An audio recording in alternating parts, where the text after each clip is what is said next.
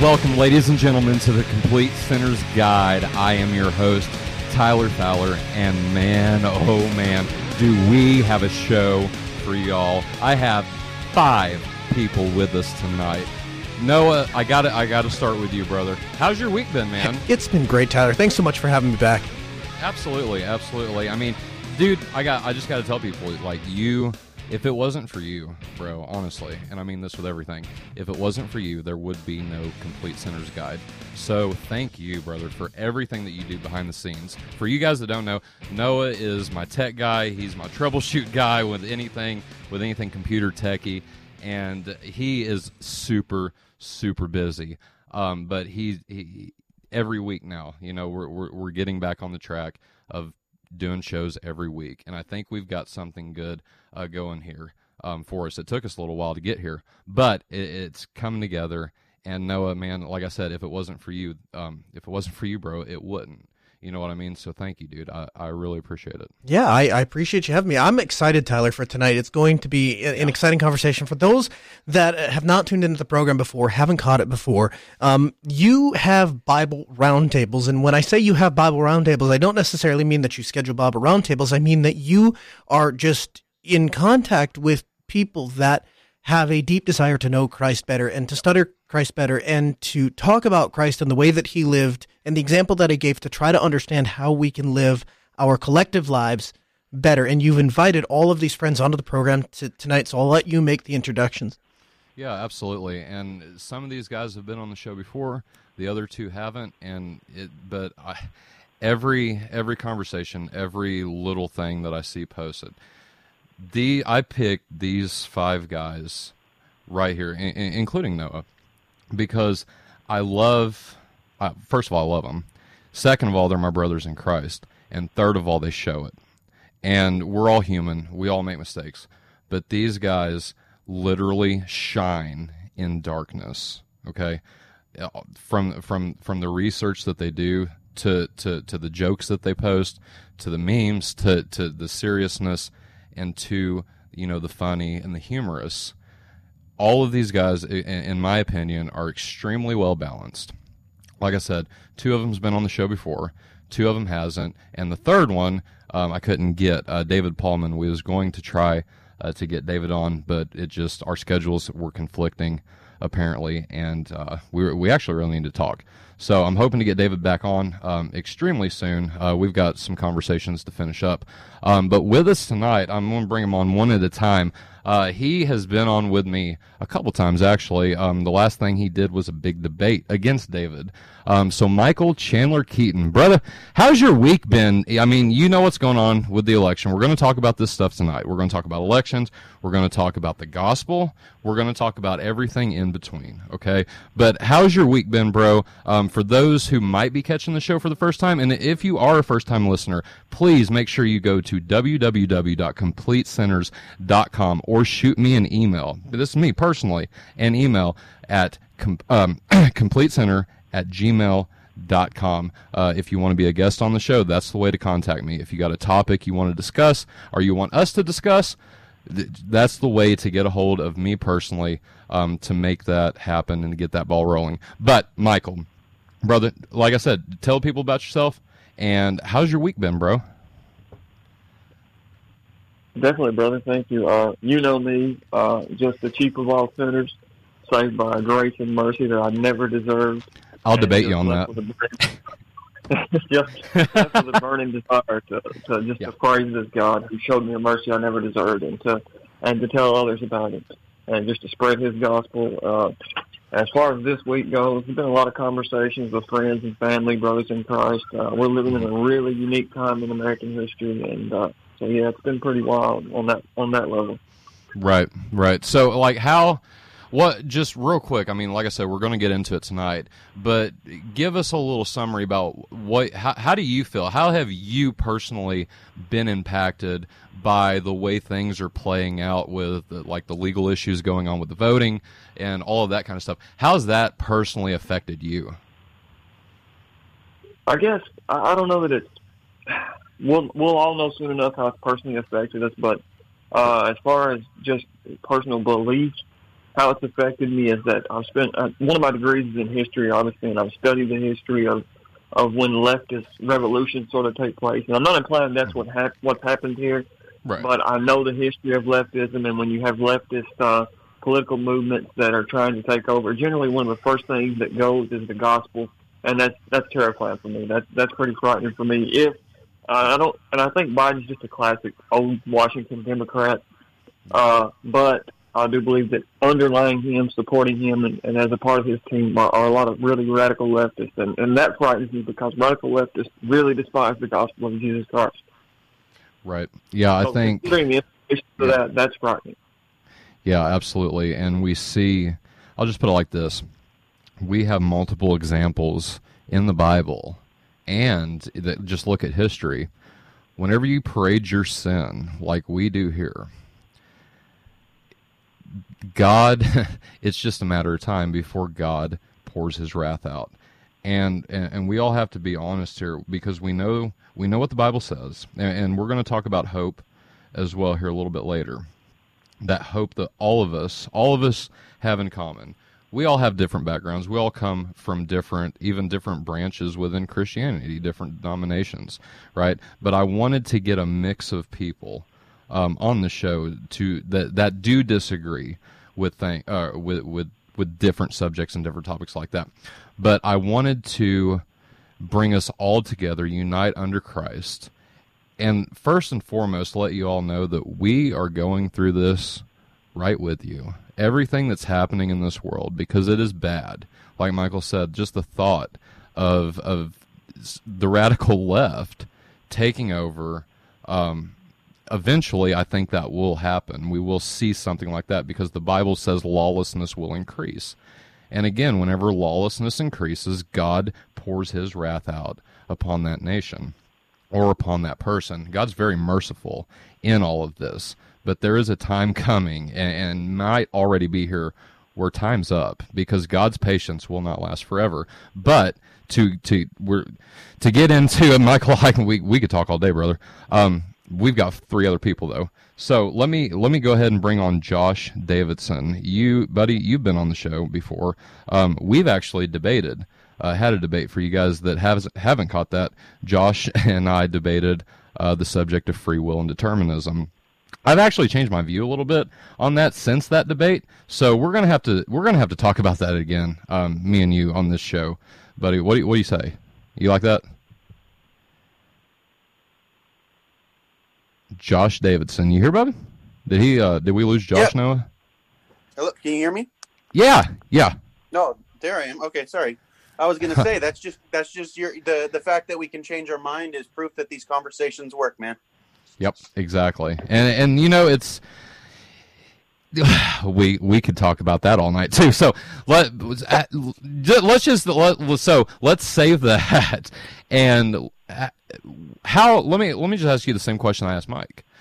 Has this election, what's going on with the legal battles, with all the accusations, with all of everything that's happening right now currently? Because you're from California, Mike, you're from Tennessee, I'm from Indiana. How is that? What's happening in your neck of the woods, Josh?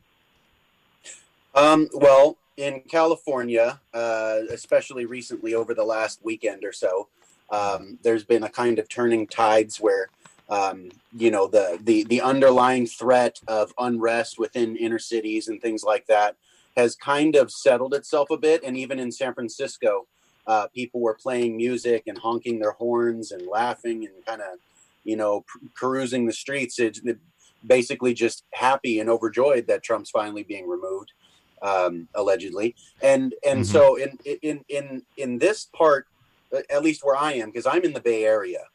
And so the San Francisco Bay Area is probably next to Vegas and New York, probably like the closest to Sodom and Gomorrah we can find, I think. It's a pretty good example of what it would be like if the gospel kind of got really, not legally, but socially suppressed. Right. Not a lot of people here know the gospel at all. People here think Jesus Christ is a cuss word. And so that's kind of the state of things. And so politically, there's not much change when even when Republican presidents come here, because there's such a left-leaning dynamic here in this state overall. that there's really not much change, but it seems like the underlying unrest has kind of shifted itself a bit.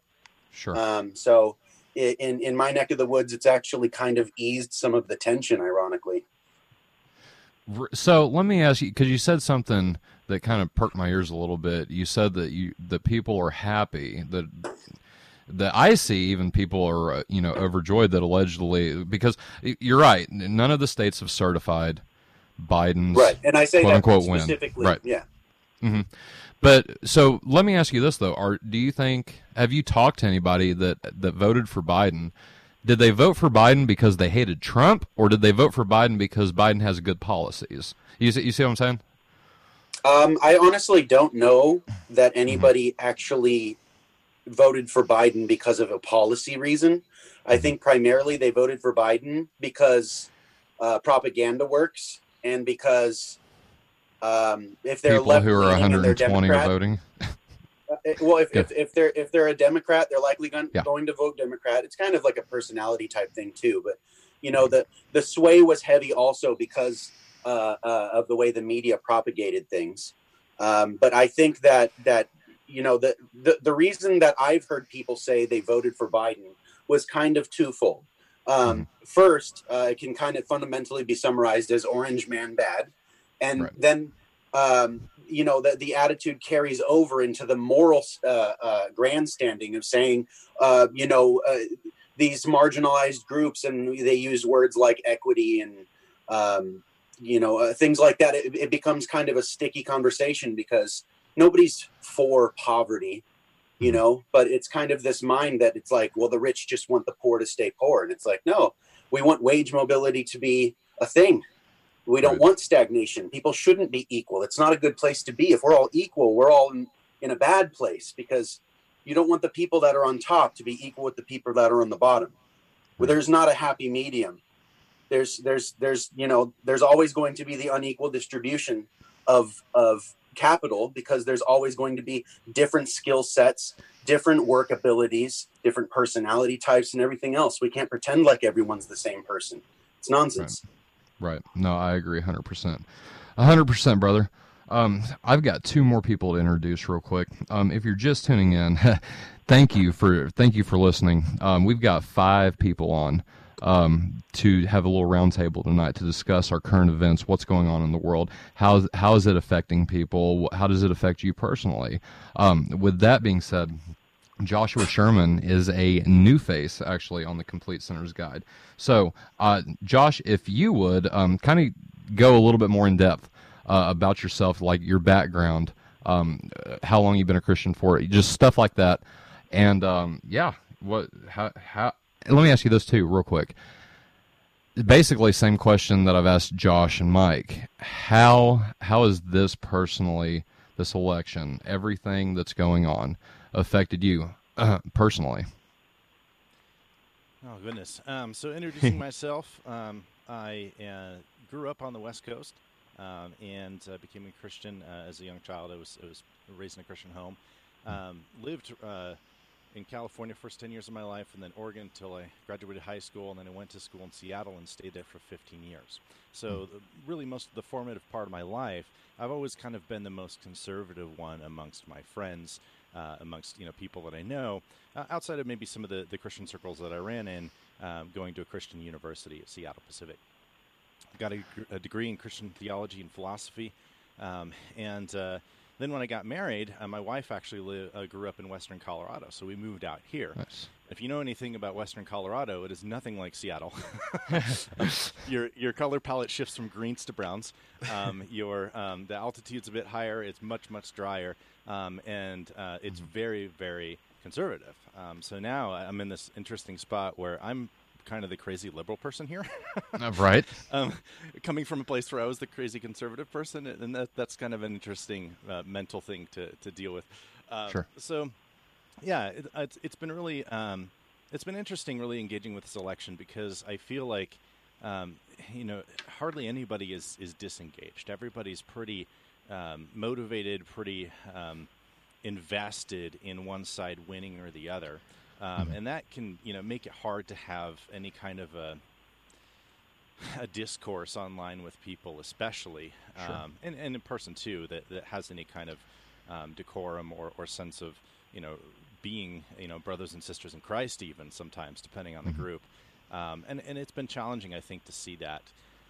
Myself, I think I just kind of dove in on election night and said, well, what I really want to know is what I think is likely to happen. Right. So I'm going to forget all the different things that are kind of going on in the background and the different narratives that people are bringing up. And I'm just going to kind of look at the data, look at what's here, and try to see if I can kind of figure out essentially what I need to prepare myself for in terms of the things that I'm going to be probably most likely happy with and not happy with either of the two major candidates. So that's been an interesting journey for sure.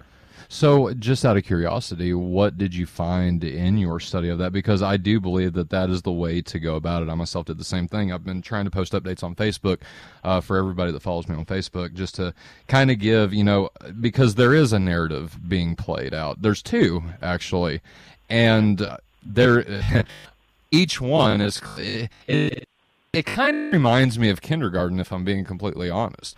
You know what I mean? I did it, no, or she did it. No, I didn't do it. You don't have any evidence. Blah blah blah blah. No, okay. So what did you find in your discovery, or in your hunt for the truth? Well, I mean, I can only say as far as I've gone. So I haven't done a deep dive on any of the lawsuit things that are going on. I can't really speak too much to that. Really what I focused on mostly was just trying to see where different states were likely to go, what was happening in the House and the Senate, and then, what's likely with recounts. And if we're talking purely recounts, and we're not if we don't find anything major, I think this election's pretty much over. Because, I mean, you look back at 2000, there was about 1,700 votes that Bush led by, and each of the races that we're talking about are at least a factor of 5 larger than that in terms of a lead for Biden. So it's going to be pretty hard to overcome that without some kind of major revelation of fraud and evidence to back it up, and then and that would get really interesting really fast. Right. No, I think I think Georgia is going to be maybe. This one I'm hoping that's going to happen. Georgia flips red, a domino effect happens. Right. But whether or not Georgia flips, which I think it needs to for Trump, just kind of hearing the things that are happening in Arizona and Nevada right now. And also, for those who don't know, Jay Sekulow is actually on the attorney team, Trump's attorneys, or one of them anyway, out of probably the hundreds that he has on this. But he does a podcast, a daily podcast. Right. But he does a daily podcast giving updates. So for anyone who wants to know that would be Jay Sekulow Live. You can find him on YouTube, Facebook, and Periscope, I do believe. All right, man. Last but not least, Ty Brillhart. Brother, basically same thing. You know what I mean? How's this election affected you? But with you, bro, I just want to ask real quick, and I want to get Josh Sherman's background on this too. Kind of lead off, if you would. What is your current church background, and how, what is your walk with Christ look like? Like, where did you start out, and how has that roller coaster ride of a relationship with God? What's your experience been like with that? Yeah, so I'm Ty Brillhart. I'm here in Western Washington, so I'm another West Coast guy. So it was kind of nice to hear somebody else came from the West Coast as well. I attend a Reformed Presbyterian Bible church. I was raised in a Christian home. I just grew up with the faith, but I didn't get saved until I was in my 20s. I enjoyed some of the worldliness a little bit too much to be too interested before that. Sure. But when it comes to, the election and all that, I live in a blue state. I live here where our governor has just recently, as of yesterday, said don't go anywhere for Thanksgiving.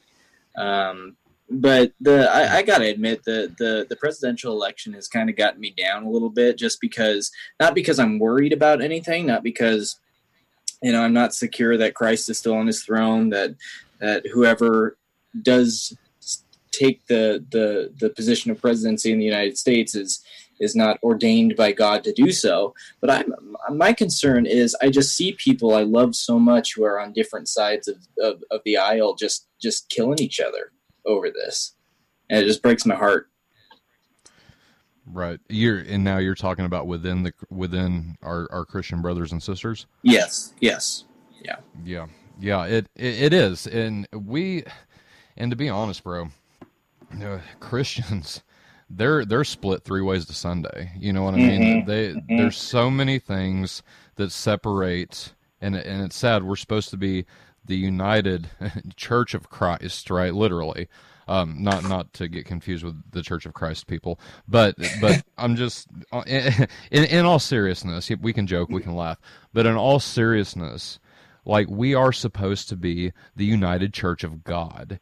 And yeah. I am not kidding. You can separate the Christian church by denomination, by faction, even if you want to, by political party association. I'm not kidding. Three ways to Sunday. Noah, we've talked about that before. We've also talked about toxic Christianity and how, we have to focus on love. We need to focus on love. I want to kind of transition to a verse real quick. Matthew 25 is jumping out to me. These are Jesus's words, ladies and gentlemen. And if you're just joining us, we got a blast. This is going to be a fun ride. But Matthew 25, I just want to remind everyone listening, we are here to talk about politics tonight. We're here to talk about current events that are happening in America that are affecting all of us. We all do come from different backgrounds. We all have different denominations that we do attend, but the thing that unites us, the thing, is the blood of Christ. That unites us as brothers in Christ. Why? Because we're united to Jesus. And I want you guys to hear what Jesus says very, very specifically in Matthew 25:31. It begins this way. He says, "When the Son of Man comes in his glory and all the angels with him, then he will sit on his glorious throne. All the nations will be assembled before him, and he will separate people one from another, like a shepherd separates the sheep from the goats. He will put the sheep on his right and the goats on his left. Then the king will say to those on his right, 'Come, you who are blessed by my Father, inherit the kingdom prepared for you from the foundation of the world. For I was hungry, and you gave me food. I was thirsty, and you gave me something to drink. I was a stranger, and you invited me in. I was naked, and you gave me clothing. I was sick, and you took care of me. I was in prison, and you visited me.' Then the righteous will answer him, 'Lord, when did we see you hungry and feed you, or thirsty and give you something to drink? When did we see you a stranger and invite you in, or naked and clothe you? When did we see you sick or in prison and visit you?' And the king will answer them, 'I tell you the truth. Just as you did it for one of the least of these brothers or sisters of mine, you did it for me.' Will say to those on the left, 'Depart me, you accursed, into the eternal fire that has been prepared for the devil and his angels. For I was hungry, and you gave me nothing to drink. I was thirsty, and you gave me nothing to drink. I was a stranger, and you did not receive me as a guest, naked, and you did not clothe me, sick and in prison, and you did not visit me.' Then they too will answer, 'Lord, when did we see you hungry or thirsty or a stranger or naked or sick or in prison, and did not give you whatever you needed?' Then he will answer them, 'I tell you the truth. Just as you did not do it for one of the least of these, you did not do it for me.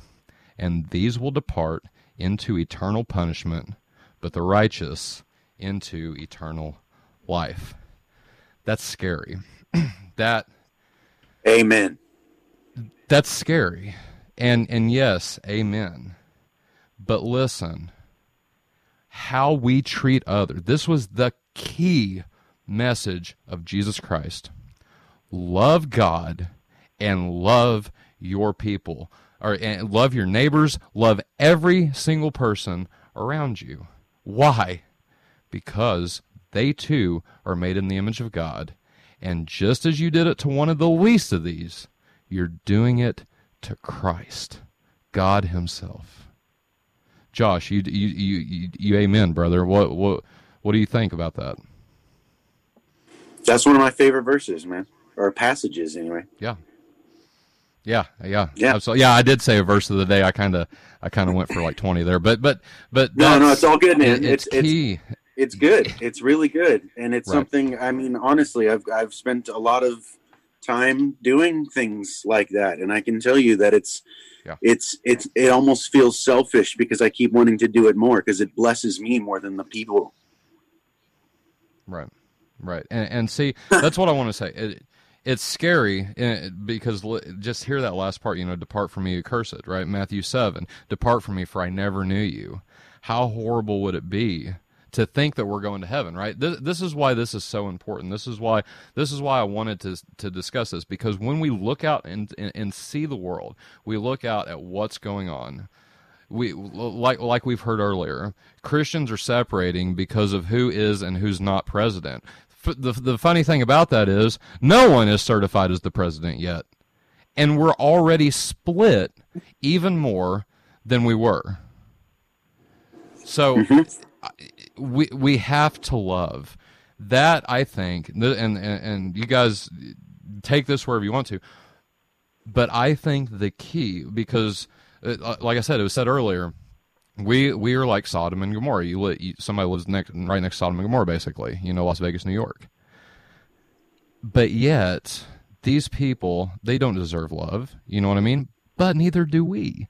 And so we shine light in dark times, in horrible places, by loving each other, right? Yes, and we need to be, like you said, they're ugly places, right?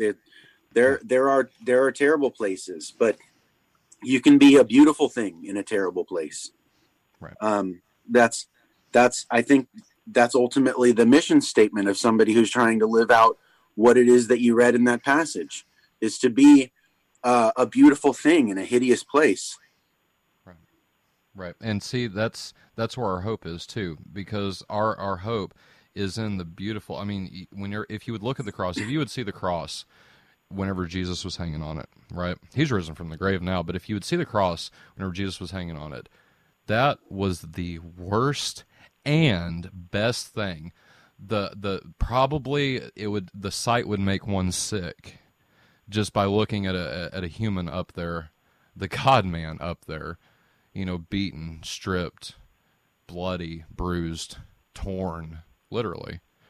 And yet, at the same time, it's the most beautiful thing. Yet, I said it right before I read this, or right after I read it. This is scary. Yet, for those whose faith is in Christ, not in Trump, not in the 2020 presidential election results, not in Biden, not in your government, not in the recounts. Your hope is in Christ. We don't have to worry. We don't have to be afraid. Why? Because God will tell us, enter into the kingdom of God at the end of the day.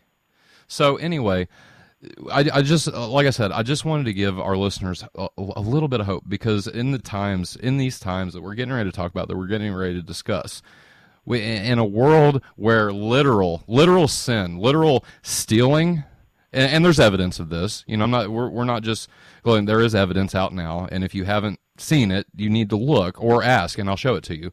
But there is evidence of corruption in our world, not even hidden under the cover of darkness. It's in the broad daylight. And so I think, I just think that we need to realize that even though all of these things are happening, all these things are taking place, all these horrible things, we have faith in a God who's in control of that, and who's in control and promised eternal life to all that trust in him. So, with that being said, Noah, why don't you kind of transition us into what's kind of taken place? Your radio, you have multiple different radio shows. You are into politics. You know politics, right? So, will you give us and the listeners just kind of like a little summary of what happened on election night and where are we at today, right now? I guess, Tyler, to sum it up in one sentence, people have forgotten. Christians have forgotten what kingdom they belong to. That's what's happened. And so Amen. what we've Amen. what we've gotten to is you've got people out there that are saying to themselves, Orange Man bad, or this is the guy that's going to save us. Finally, we have some sanity. And I think what they've forgotten is that this has been tried numerous times throughout the Bible, right? People of God asked, give us a king. God said it's a bad idea. They said, give us a king anyway. Okay, here's a king. It didn't work out. Then God said, here's why you shouldn't have a king. Here's why it's not about trying to draw rules, and it's not about whether you have a mask mandate or you don't have a mask mandate. It's about the condition of your heart and wanting to protect other people and keep them from getting sick and keep them healthy and do what you can to be respectful of their fears and their beliefs and comfort them and be a kind, compassionate arm of Christ and not somebody who antagonizes his neighbor. This has all been entirely forgotten about, and it's entirely not talked about. It's not taught. And what you see is at a time where you would think that all of humanity would come together and finally say to themselves, this is the one thing we can all agree on, that the virus is bad and that we want humans to live. You'd think that we would be able to agree on that thing. And I can't remember who it was that said it towards the beginning of the program. They said, the name of Jesus Christ has become terrifying and hated by a large portion of society. And we've gotten to a point now where we have lost the ability to even have the conversation with our neighbors about, hey, here's why I believe that we should do this, because at the end of the day, mask or no mask, virus or no mask, virus or no virus, quarantine or no quarantine, we are called to worship and love a creator who will take care of us and will see us through. And by the way, who has seen far worse plagues come and go, right? Like, Jesus can handle that. So that's where I think we are. I think we have become, I think there are two possible paths you can go in life. I think Paul lays out a path in which we are obsessed about Jesus Christ, understanding everything he did, every example he gave, and spending every moment trying to be like him. I came across a passage in I think it's 2 Timothy, in where Paul is saying, I'm going to send Timothy to you because Timothy is unlike other people. He's not obsessed with himself. He's obsessed with Jesus Christ and the work that comes along with talking about Jesus Christ. And that's one direction that you can go in life. And I think the opposite of Jesus, the opposite of God, the opposite of accepting that call and letting your life be transformed, I think the opposite of that is indulging in ourselves, right? And thinking about what makes me happy. What's the next thing that I can prop myself up? How can I be a better this, that, or the other, a better dad, a better job person, a better whatever? How can I bring more attention to myself? How can I be better? And what you're watching unfold right now, fortunately or unfortunately, because of the advent of social media, you're watching it unfold in real time, is people are struggling because they set out with this idea that they want to achieve something and they want to prove that they're worth something and that they can do something. And when the world slaps them in their face, they don't know how to deal with that kind of rejection, and they don't know then where to identify themselves or where to find their self-worth. And as Christians, I think sometimes we take that for granted, and we don't think about it from the standpoint of somebody who doesn't have the hope, who doesn't have a belief of eternal life, that they believe that they're here for 80 years. And it's not that these people haven't heard about Jesus, Tyler. It's not that these people don't know that he exists, or there's a Bible in every nightstand in America and every hotel. That's not the problem. The problem is people are religious in nature, but they've repudiated its power. Exactly what the Bible told us was going to happen. Nobody cares anymore about Jesus and how his example should change the decisions we make. And so when you ask, how did we get here and why are we at a point where we're fighting about things like social justice, the reality is everything that people want on the left, or at least claim to want, right? They want equal treatment and they want people to be treated with compassion and stuff like that. This is something that Jesus was talking about 2,000 years before there was ever a law in the books, before the Constitution ever existed, before any state legislator ever got elected, before any president ever made an executive order.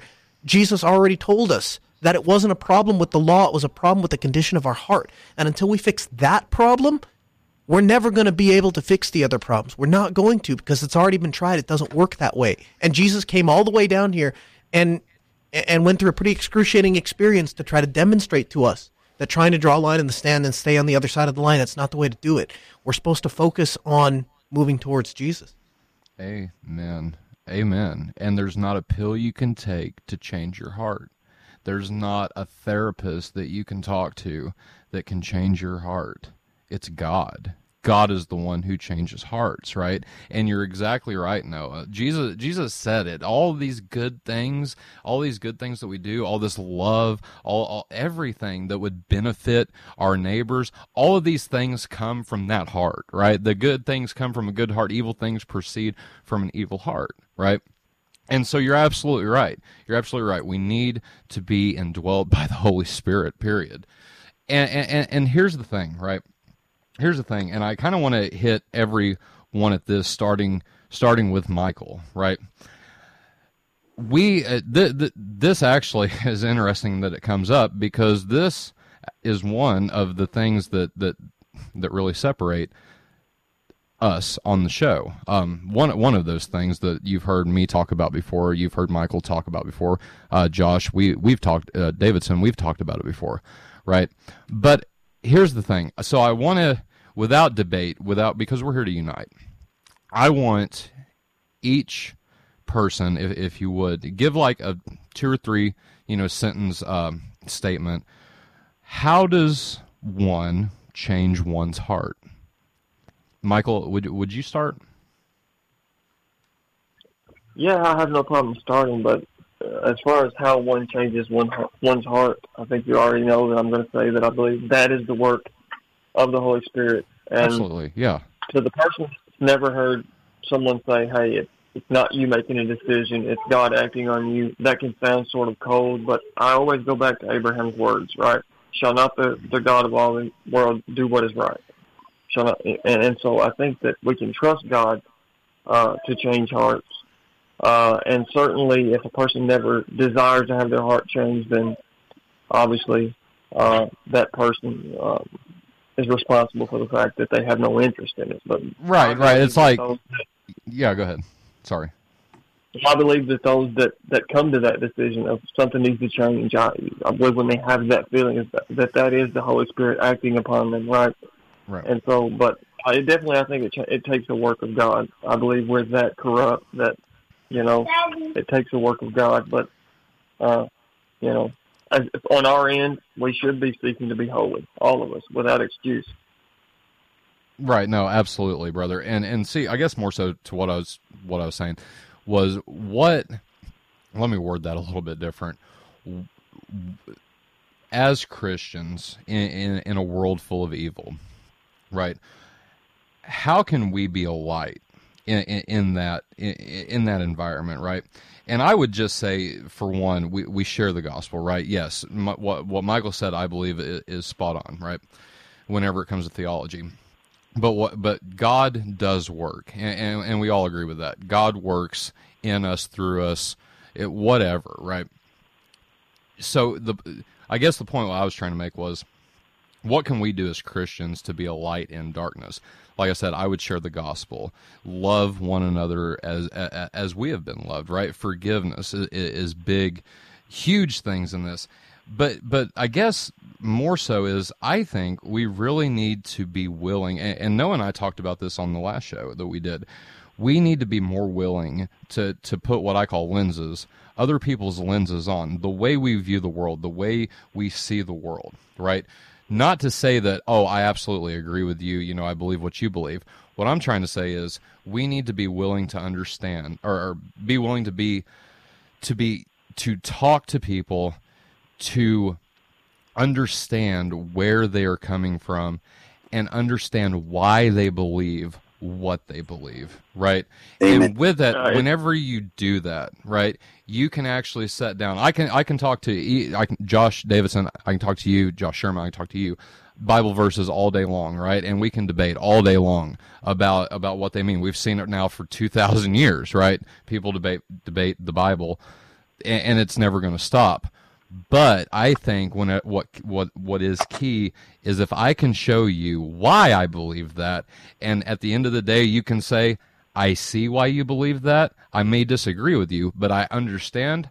I think that is a win, right? Amen. I think it's important to note also that regardless of your views on soteriology, I think that Scripture gives us clear examples that even in a society where everyone is not godly, everyone is not in a personal relationship with God, that even in those scenarios, we still see people who see the impact that godly folks make, that understand, wow, this moral system that you're bringing is good, or you touched my heart in this point, like maybe some of the rulers of Babylon or the Medes, whether or not these guys were ever sanctified and saved, we don't know, but we can understand the impact that godly people that are following God can make on them. So, the gospel can change a society, even if 5% of those people actually believe the gospel, right? And so as far as being a light, it's funny. I just had a conversation today with someone who said to me, I don't know what I believe, but I think I'm a pretty good person. And I had to go the Ray Comfort road. I had to say, hey, would it offend you if I put that to the test? Right. So he ultimately, and well, maybe I'm not perfect, and so then I explained to him a perfect God has a perfect standard, but I won't get into all that. But the gospel can affect people even that don't accept it. Right. Amen. And see, that's why I try, and Noah and all of us here at the Complete Sinner's Guide tries to make each and every episode gospel-centered, right? Sometimes it's really, really hard, but I think that in any situation that we find ourselves in, we can see Jesus in it. Why? Because he's there, period, in the subject. Jesus is in everything, right? And it's so cool because the creator of this universe loved us so much that he sent his only son to die on a cross for sinners. Well, guess what? We're all sinners. So you have to see that, right? God does have to open hearts. God does have to do these things. Yet at the same time, simultaneously, we can be a light. Josh Davidson, how are you? What advice can you give to people who would want to do that? He say, hey, I like that idea. I want to help others. I want to do this. How do you do it, first of all, and what would you recommend to people? Well, God's uniquely blessed me with the ability to, combine my ministry efforts with my career. I'm actually working at a homeless shelter and rehab facility in one of the poorest cities in my area. And so I'm around people who, normally when people would drive by or walk by, they would see the face of evil instead of the face of need. And what people need to do is start looking at the world properly first, and recognize that there is need everywhere and that they don't have to leave their area or go to Africa. It's wonderful that people do that, and God bless them. But that's right. You can bless people right where you are.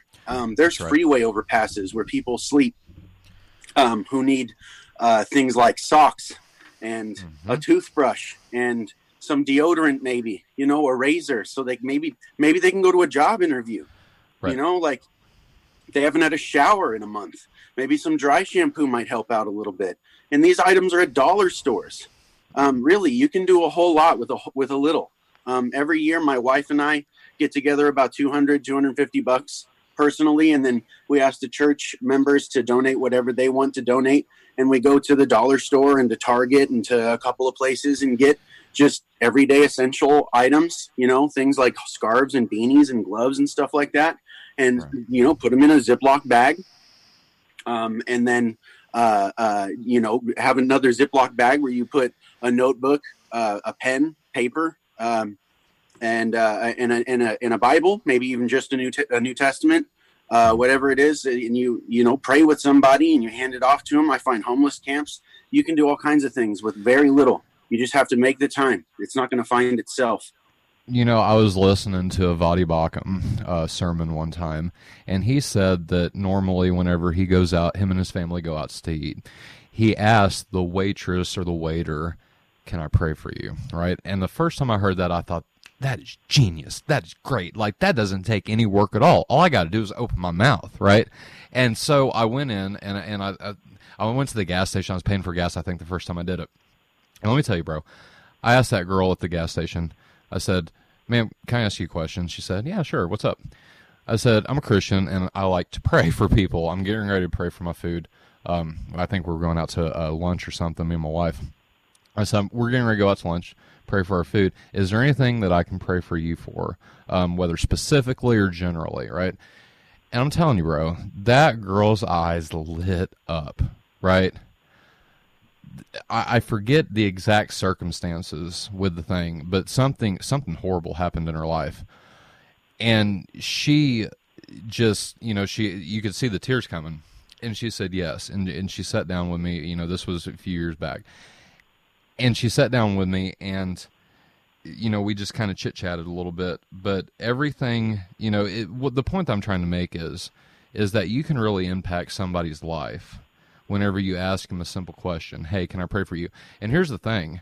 I have never, out of the couple of, I'm going to say 2 years now, the 2 years that I've been asking that question to people, just randomly. I don't do it every day, but just randomly. I have never had anybody come off mean or arrogant. I've had no's before, of course, but no one has ever, tried to fight about it, right? It's just a simple no. All right, have a good day, right? But I'm telling you, 7 times out of 10, roughly, you will make somebody's day if you ask them that simple question, how can I pray for you? It's so simple. Joshua Sherman, same question, brother. What do you do to be a light in darkness? Yeah, how long? I forget how long. How long have you said you've been a Christian for, bro? I've been a Christian most of my life. So gave my life to Christ. I think it was about 7. I got baptized. Nice. I think I was about 17. Okay. And then went and studied Christian theology and philosophy. After college, I graduated and didn't have a whole lot of an idea of what I was doing. Mm-hmm. And I ran into, had a bit of a time where I was down, man. I had definitely, was depressed and just kind of lost sight of kind of the vision of, I think, what I felt like God had planned and where He was taking me.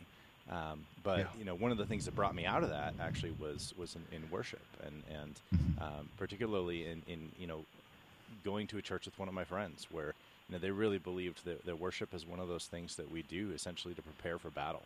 Right. That God does mighty things when we praise Him. In fact, I think about, and this is where the worship leader in me is kind of coming out. So I then became the worship leader of that church a little bit later after joining the team and growing for a while, and then we moved, and I've been a worship leader for 5.5 years here in Colorado, and actually just stepped back from that to have a little more time to do things like this. Sure. Yeah. And to just kind of decompress a little bit. But one of the things I think is really interesting is we see things like in Scripture. I think sometimes we misunderstand things just because we miss the simple things, right? So you see people will debate over songs and, oh, do you like this song? Do you like that song? Oh, this song is too much about individuals. Oh, this song is too much about whatever. And I look at a song like I Raise a Hallelujah, right? And it can seem like maybe it's a little bit too individual focused, but when you realize when you're saying hallelujah, you're actually using a form of the word praise God. It's an imperative to other people. It's imperative plural. And so you're saying, hey, we all need to praise God, right? That's an invocation to do that. And so, that's one of the things that I've done a fair amount in my life, trying to be a light. But I'm feeling like I'm entering a new season. What I'm actually preparing for now, hoping to launch in January, doing a podcast that is focused on the gospel and just exploring different pieces of kind of the implications of the gospel for people, for creation, for our relationships. So not losing sight of the core, Jesus Christ, Him crucified, Him resurrected, and what that means for all of creation and for us. But also, looking at those different bits and pieces that maybe we don't always recognize. So really looking forward to that. I think in discussing those things, what I'm hoping is that I can do it in a brief format that just brings things to people's attention and helps them to kind of see different pieces of the implications of the gospel and how beautiful that is, that they might be able to use as a bridge in talking with people, right? So if they can introduce somebody to a facet of that or an implication of the gospel that meets the person where they're at, they're going to be more kind of open to trying to understand the gospel in its fullness. And that is what can really bring about change, is the gospel of Christ and the Holy Spirit. Amen, brother. Well, we'll definitely be praying for you on that. And, bro, don't forget us. We'd love to collab with you. So, yeah, man. No, I agree, though. I agree. And like Noah said, this election cycle has really did one thing for everybody, and that's focus on me a lot more, focus on I, right? And I'm guilty of it myself. Just over the last few days, I'm sure you guys have noticed all of my Facebook posts, about the election, what's going on. But the fact of the matter is this, is that everything that we're talking about, really, notice how many times we've said the words Donald Trump. Now, let me ask you a question. Does everybody here support, or we all, differ, I'm sure, on, our view of the president. But did anyone not vote for him this election? Just out of curiosity. I did not vote this election. Okay. Is that it? I did not vote for either major candidate. Nice. Okay. Anybody else? No. Okay. Well, I'm assuming that means everybody else did. So you two are gone. No, I'm just kidding. I love you guys. All right. No, but for real. So you didn't vote for either of the two candidates, Josh. And Josh Davidson, you didn't vote? Is that what you said? Correct. I did not vote this election. Okay. Yeah, hey, fair enough, man. Okay, so here's where I'm going to go with this then. Josh, let me ask you, since you're right in the middle of California, you're from the Bay Area. Let me ask you this: what do you think? I'm trying to figure out how to phrase it. If Biden does win, if Biden does become our president, can we expect? Because I think we've seen a kind of a shift whenever Obama did. More of this, subjective truth. Well, I'll just leave it at that. Do you think that we can expect more of that if Biden does become president, or in other words, in your opinion, will lawlessness increase? I mean, in a more general sense, across the states themselves, I think that we're kind of on an inevitable course right now anyway, because of what's been happening in the universities for the last 3 decades. I think that what happens in the universities follows closely in the society afterward, because who's leading the society but the people who have graduated from the universities? And so I think ultimately that's going to be something that is just as relevant for me as who's president on a very short-term basis, is really what is the grand mindset that's going to be enforced by the thinkers of our day that represent how people want to be thought of. I identify with this sort of thinking or that sort of thinking. They're going to be referencing the thinkers of the day. Those are people that are going to be pumped out by our current universities that are already really deeply into especially in the humanities, a very deeply left-leaning tendency. And so all of these things, these policies that are happening in the universities, are being ingrained in these people who are going to go then out into our economy and our businesses and our political force and everything else, and they're going to bring those things with them. And so I believe that Biden, no Biden, we're sliding.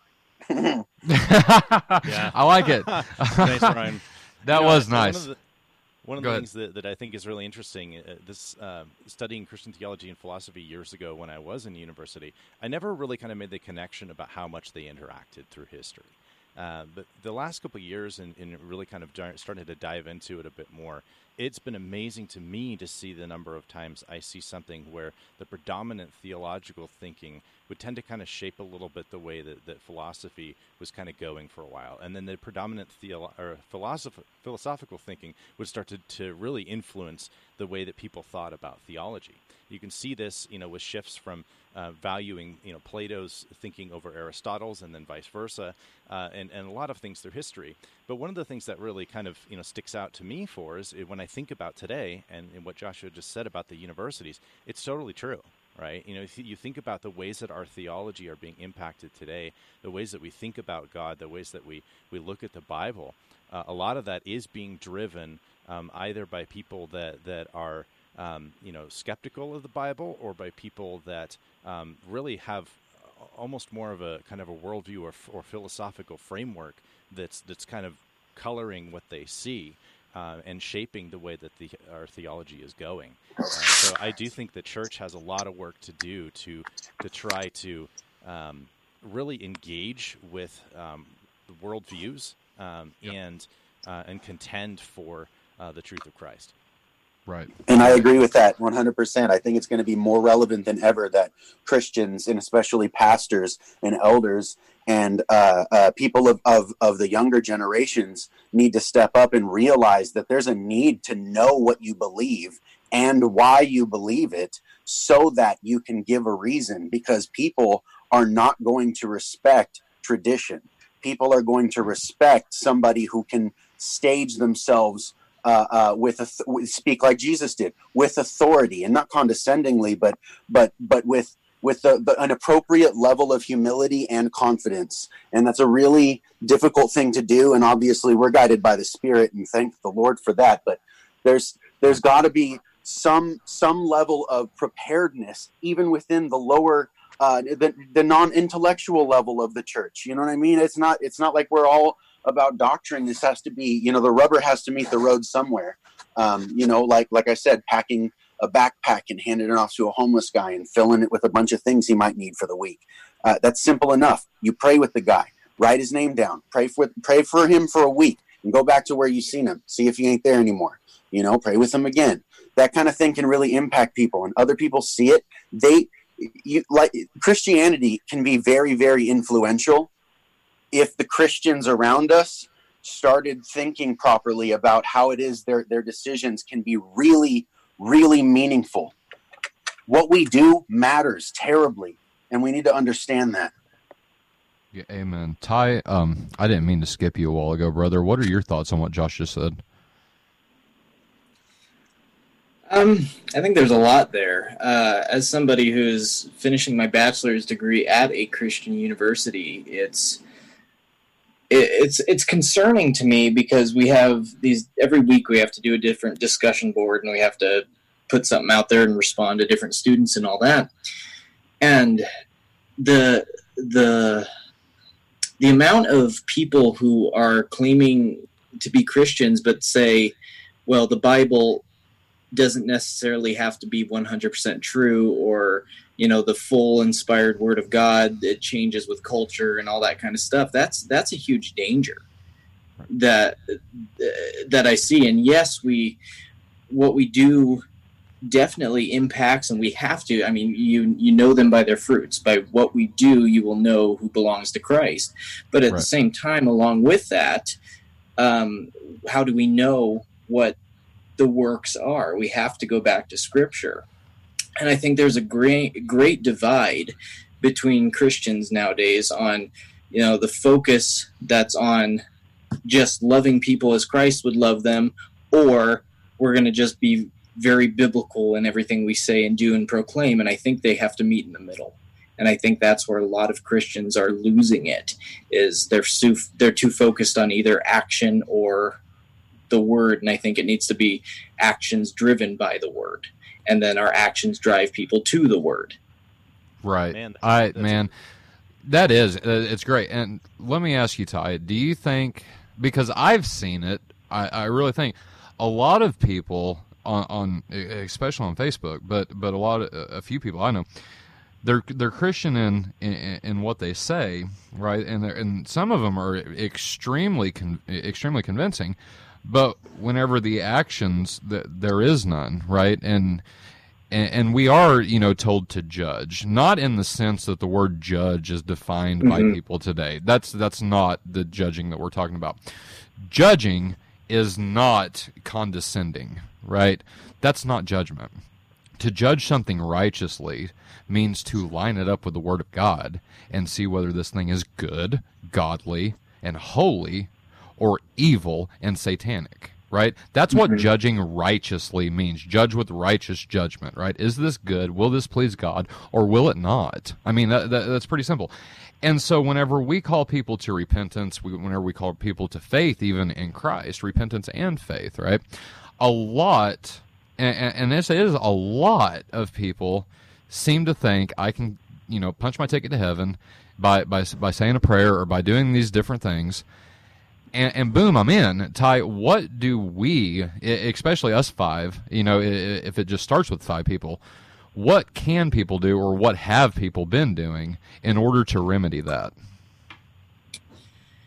I think it goes back to, I think it was kind of quoted before, but I can't remember who it was, but 1 Peter 3:15, but in your hearts honor Christ, the Lord, as holy, always being prepared to make a defense to anyone who asks you for the reason for the hope that is in you, yet do it with gentleness and respect. So the first thing we need to do is honor Christ as holy and Lord.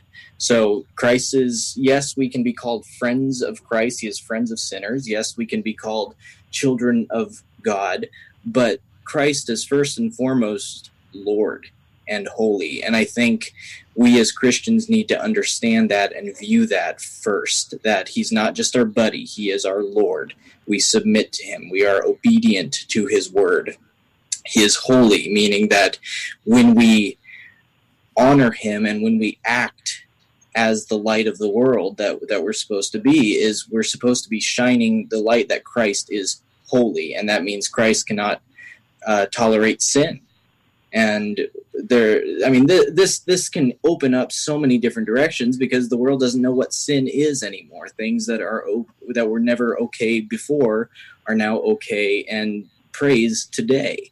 But then it moves on to the make a defense to anyone who asks you for the reason and for the hope that lives inside of you. Where do we get that reason? How do we point people to that? It's Scripture. It's God's word. How do we know how to act? It all goes back, at least for me, it all goes back to sola scriptura. Right. And that is, it's not only our guide, it's not only, 66 love letters written from God, right? This is practical as well. Mm-hmm. And we do get our theology, right?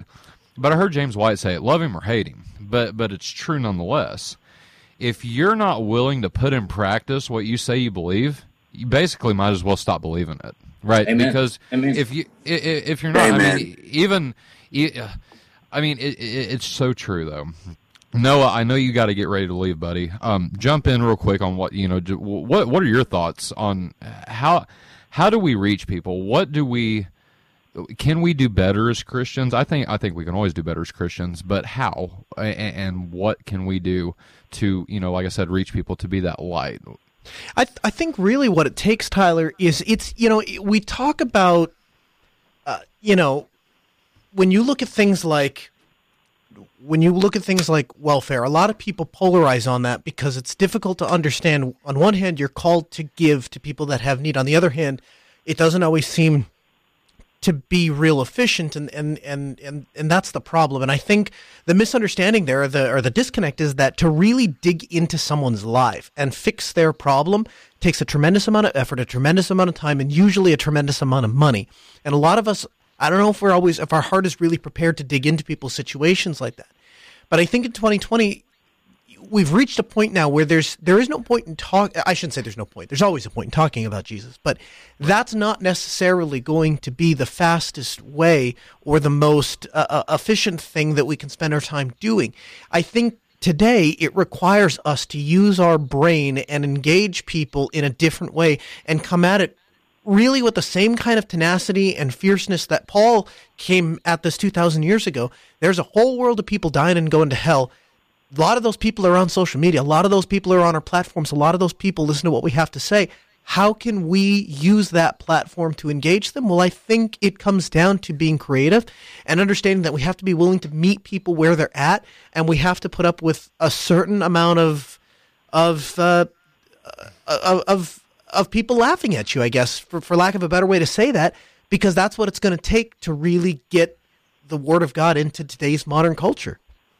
Right. Yeah, and Paul says it. the Apostle Paul says that if you desire to live a godly life, you will be persecuted. That involves mocking, that involves ridicule, that involves possible death, ladies and gentlemen. But this is how serious this gospel is. Serious enough for God the Father to send his only Son, Jesus Christ, to live a perfect life, be born of the Virgin Mary, live a perfect life, die on a cross for people who don't deserve it, and for every single person that would put their faith in him. Christ died for them, was buried, and rose from the grave 3 days later is not only proof, but God's certification. This is why Muhammad did not rise from the dead. This is why Buddha or Confucius or anybody else has not risen from the dead.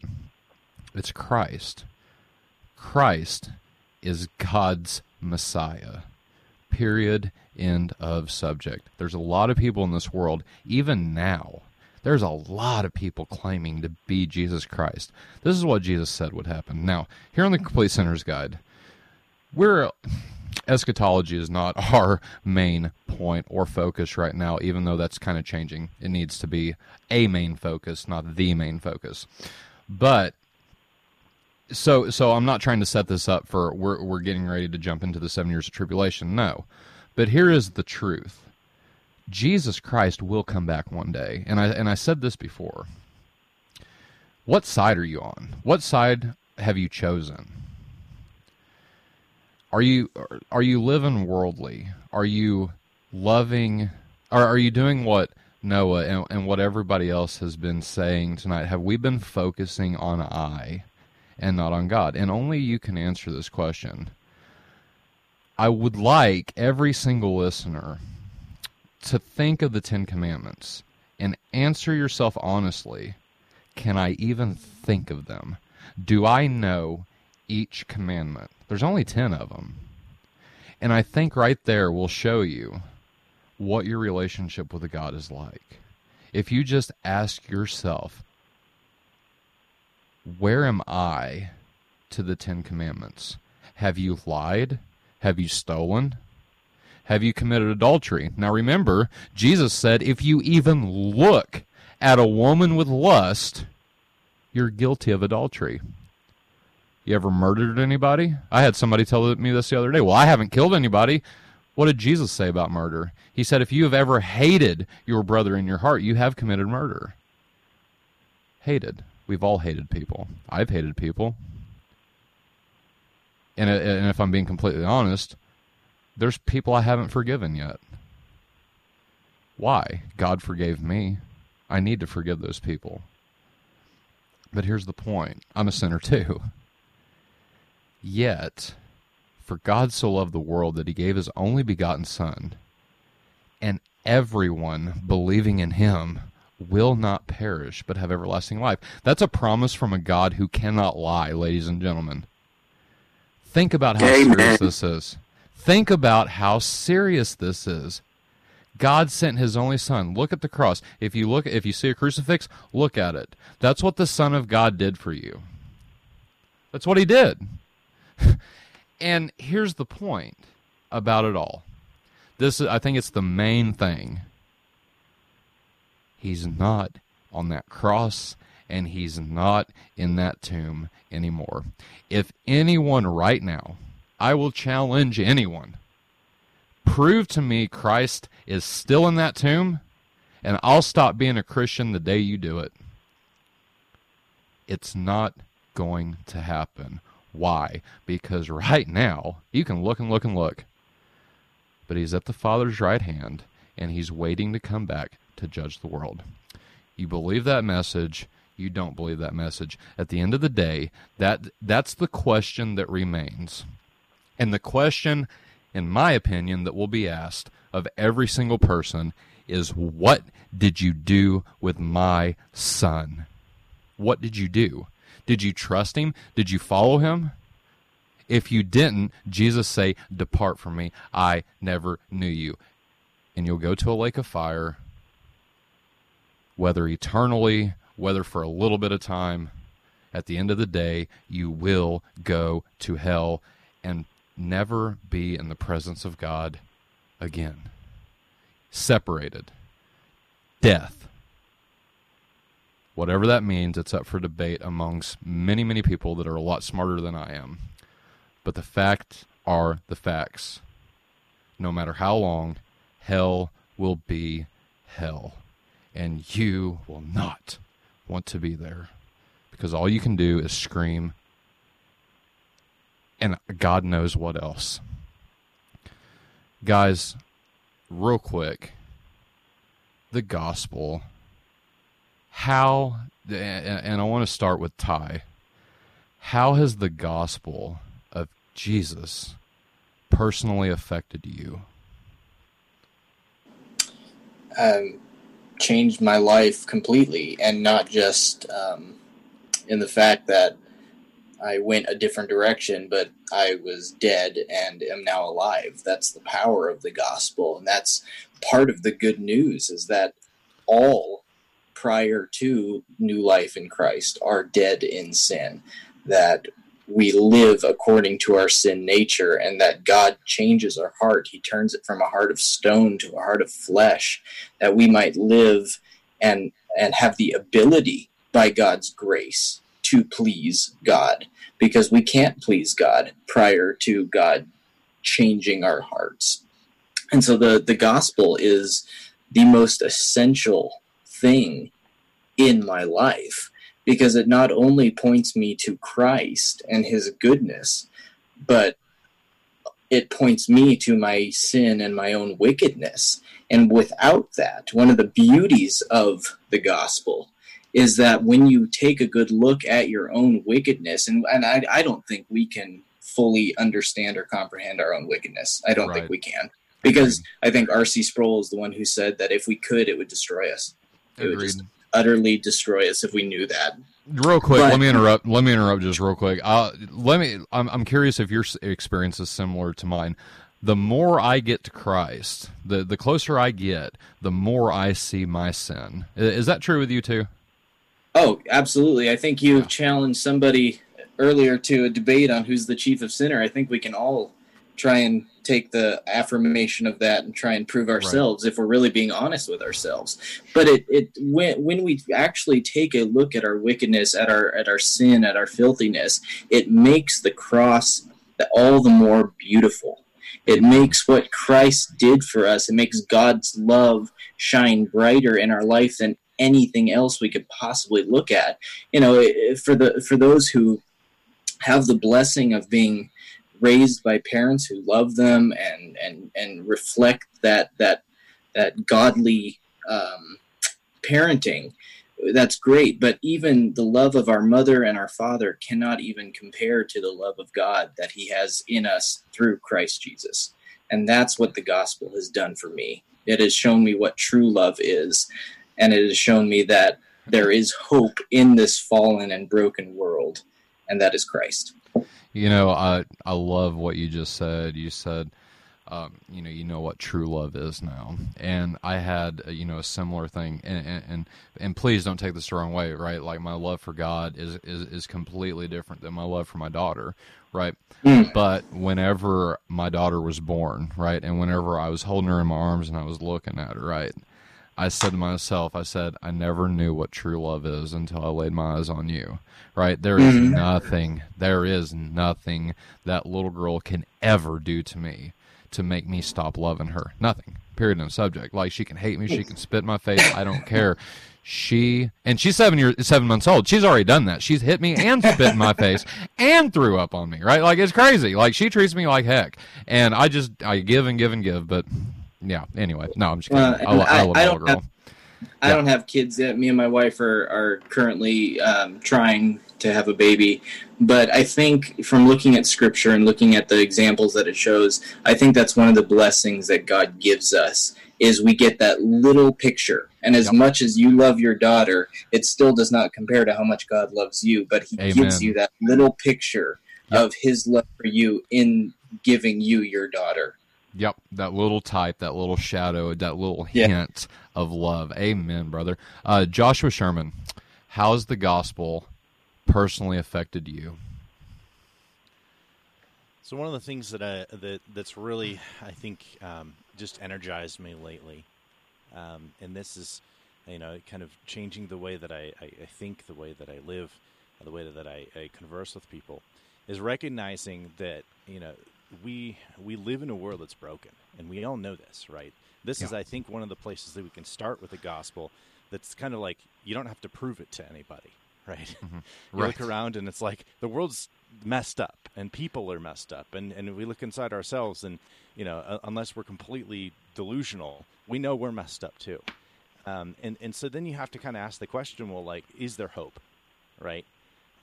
And when you look at the biblical story, what you see is that God didn't design things this way. He didn't design things broken, and he's not going to leave them that way, right? And in the midst of that, what you end up seeing with Genesis 3, when Adam and Eve take of the fruit, and God says, okay, well, this is what life is going to be like for you now, right? Speaking to humanity at large, as we're, as they represent us here, is that, you are going to die. You are going to have to work really hard to get anything to come out of the ground, which is representative of scarcity. Eve, your desire will be for your husband, and he will rule over you. So there's going to be broken relationships, especially between men and women. There's going to be conflict because of scarcity, and that brings on, hierarchies of dominance and war and all of these other things. This is what life is going to be like because you have decided that it was worth trying to pursue being like me without being obedient to me. Right. They wanted to be like God, and they didn't listen to what he told them to do. And so when I look at that and I see that, and I see the brokenness, I see what God describes as this is what life is going to be like for you. And then you look at the cross, you look at resurrection, you look at what Jesus said and he did, and it's all over the place that the gospel, the good news of Jesus, is the bringing forth of the kingdom of God and the reversal of those curses, the reversal of what life is going to be like apart from God, right? So we have resurrection, the reversal of death. We have the plenty that we see that Jesus brings as he asks, tells us to pray, asking for daily bread. We see the healing that he can bring in relationships, especially between men and women, between husband and wife, right? These are all different aspects of the gospel, of the good news of what God has done that kind of build on top of that core of our sinfulness and our need for a Savior and our need to be called back to him and what Jesus did on the cross.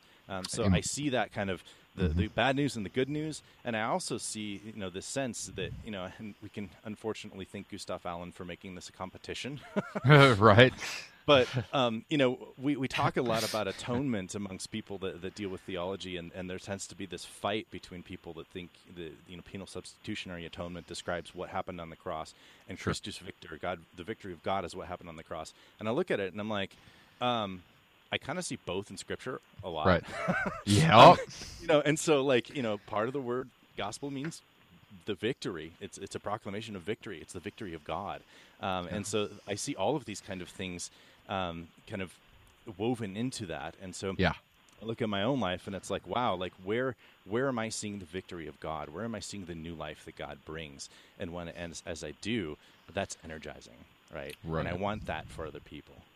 Right. Amen, dude. And I think you nailed it. There is a lot of both and, right? It's not either or. It is both and. And I think, a lot of these debates that we're having, right, it seems like there's, and Joshua Davidson and I was talking about this the other night, it seems like there's a lot of false dichotomies happening. It's either A or B. What about C, D, E, F, G, H, I, J, K, L, M, N, O, P, right? Like, what about third options or anything like that? Is there a third option? And yet we seem to be so focused on, and you can even say it like this, we seem to be focused so much on Trump and Biden, we forget about Christ, right? And to try to bring this thing, full circle, but I agree with you, bro. There is a lot of both, and I personally hold to penal substitution and Christus Victor. I don't know if that's possible, but I see it, right? So there is those elements, within the atonement. I would love to talk to you about the atonement. I love to talk with all of you guys, about the atonement. Michael and I have, and I think Josh Davidson, me and you have too. Maybe not on here, but just in general. But yeah. So just kind of to start wrapping up, to kind of transition into that. Michael, I haven't got to you yet. Same question, brother. And you and I, bro, we have a lot of the same story. Like, our stories line up pretty parallel. But just out of curiosity, my friend, how has the gospel affected you personally? Goodness gracious. Wow. I mean, that's a big one, ain't it? That's tall order. I know I told you before, right? Yeah, right. And I know I told you before, like, my family story is really unique because on one side, my family was, like, really educated intellectuals, and on the other side was, like, drug addict, drug dealer, like, criminals, and, like, my mom and dad just happened to meet at that perfect time, right? And they didn't spend a lot of time together, but they had me. And so I grew up pretty educated on stuff, but no, I mean, just every bad thing that you could do, I tried. My language, everything was just foul. I was angry at the world. I mean, just the most terrible person you can imagine. Like, looking at me now, I wouldn't want to be friends with me. I don't even, like, I would spread, like, right now, if I could know the old me, like, I would give the gospel, and I would be tempted to, like, get away really quick because there was no getting through to me. And now, and not to say I'm perfect, and every one of us, we know, all of us, everyone here right now, we know what it means to be. We're not perfect. We still sin.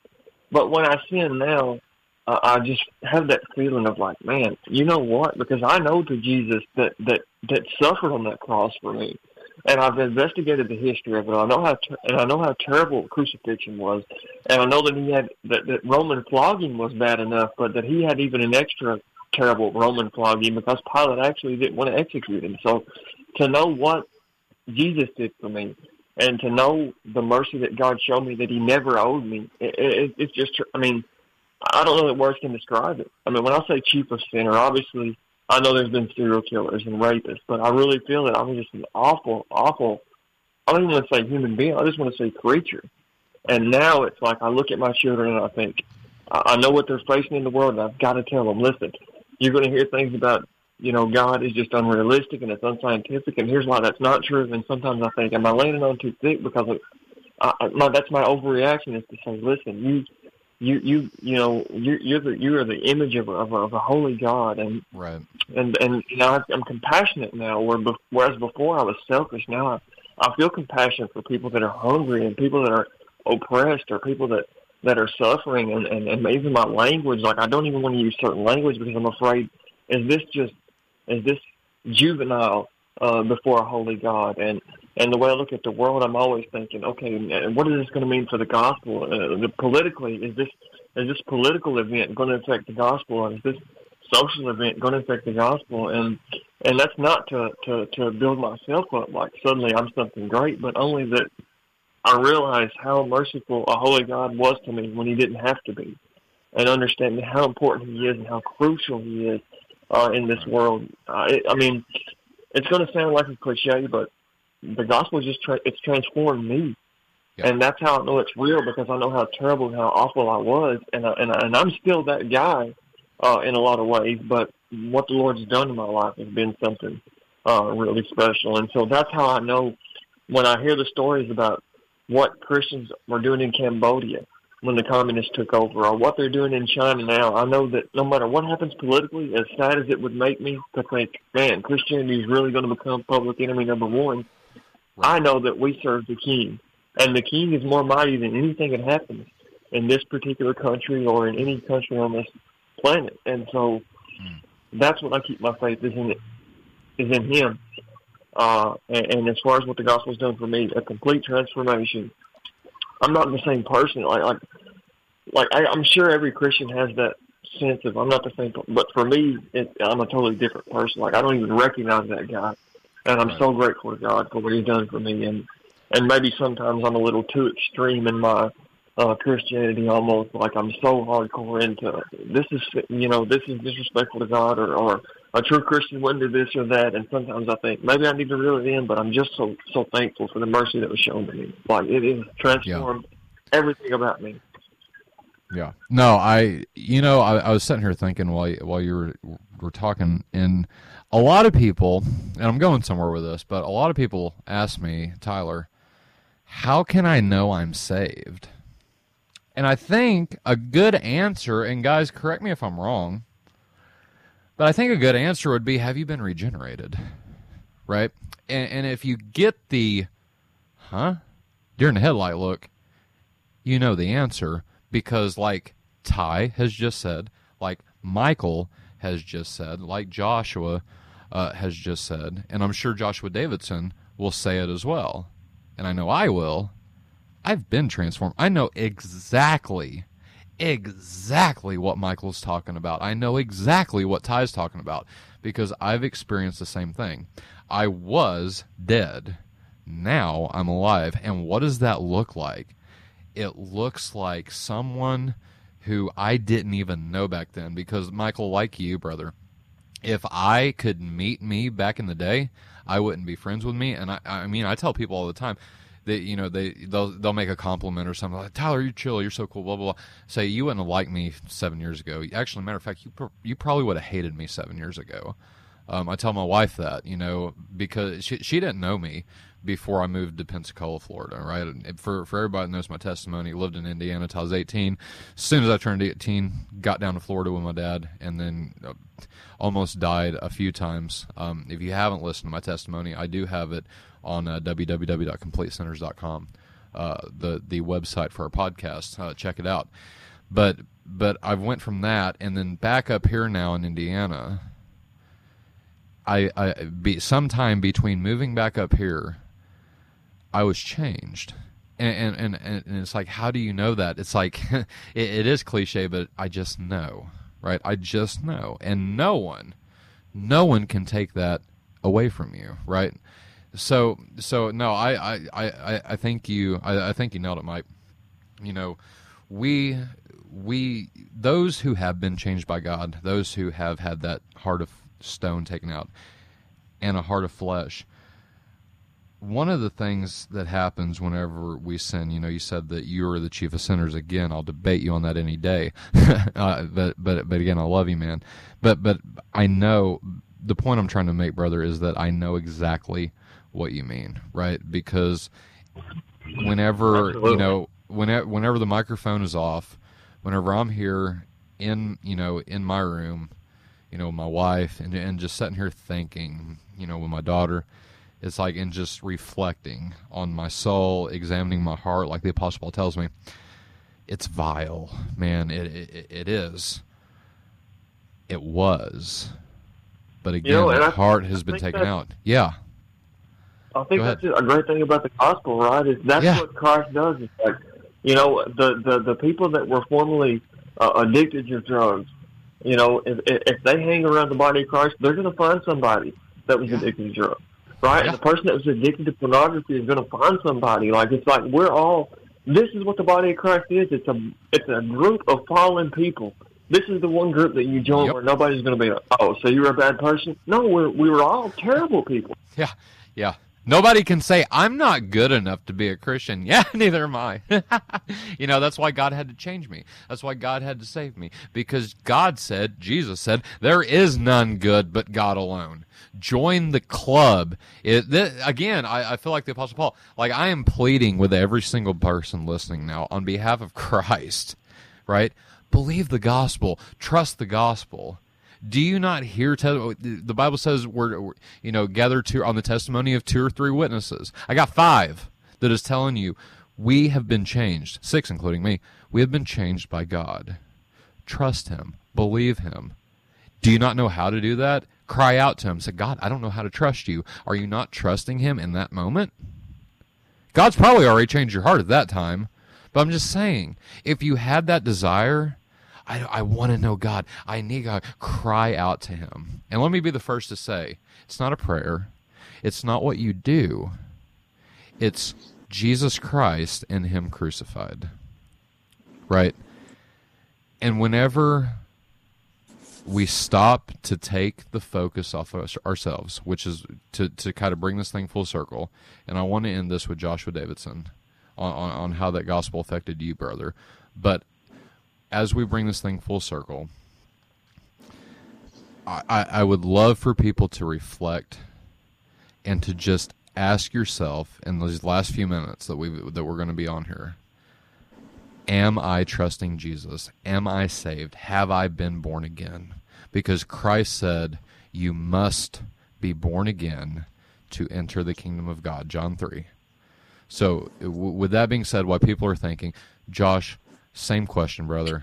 How's the gospel affected you? Yeah. Real fast, can I just jump in there real fast? Yeah, please do. Just to echo, echo what you're saying completely. Sure. But for anybody who's listening that might think, if you don't know anything about what we're talking about, but you're interested, all this, there's a difference that I think has to be made between regeneration and sanctification. So when you get saved, you are regenerated. You are made new. You are a new creature. But don't think that you and your perfect Christian life, and I say that with quotes, are going to change overnight. Sanctification is a process. Christ, in everybody, nobody gets there in this life. But God works in your heart as you walk your Christian walk, and things will progress differently than somebody else. So just to encourage people, you're not going to just be perfect overnight. It is a process that God works in your life as you walk through it. Yeah. So don't be discouraged. Amen. I wish I would have said that. Amen. Yeah, because I don't know how many people that have talked to me and said, I had this experience with Christ, and then 2 days later I did this or that. No, amen. That is true. Yeah, we're not gonna be perfected, and we are gonna fail, and we can't give up. We're being sanctified. So amen to that. Yeah.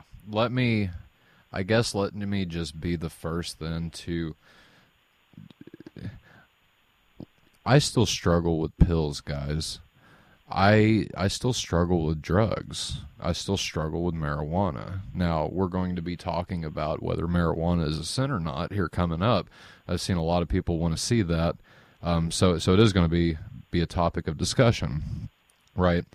But I still struggle with these things. And I think as Christians, we should be more willing to admit, hey, I'm not perfect. Hey, I do screw up. Hey, you want to know how I screw up? Here, you want to know what that's going to do? I guarantee you, if you say, hey, I'm struggling with pornography too. As of right now, I'm not personally, and thank God for it, but I did. But that's what we're talking about. Even though I still struggle in the drug area, I can look back and say I used to look at pornography. Even though I still struggle with drugs, I used to look at pornography. Right? And that right there, just kind of reflect. I think that's why the Apostle Paul wanted us to reflect on our heart, wanted us to examine our heart, I think is the words he uses, right? Because not only does it humble us, but if we would examine our heart and see God there, see the Holy Spirit there, it also gives us hope. Because Christ says, I died for that sin. And the only sin that's unforgivable, according to the Bible, is blasphemy of the Holy Spirit. Can I just offer people more encouragement? And I heard this from S. Lewis Johnson. I don't know if any of you guys know him or not. Great pastor at Believers Chapel in Texas. But he said this. He said, if you are worried and you are scared and you're crying out to God, you're praying to God about committing the unforgivable sin, I hope I haven't done it. He said, chances are you haven't.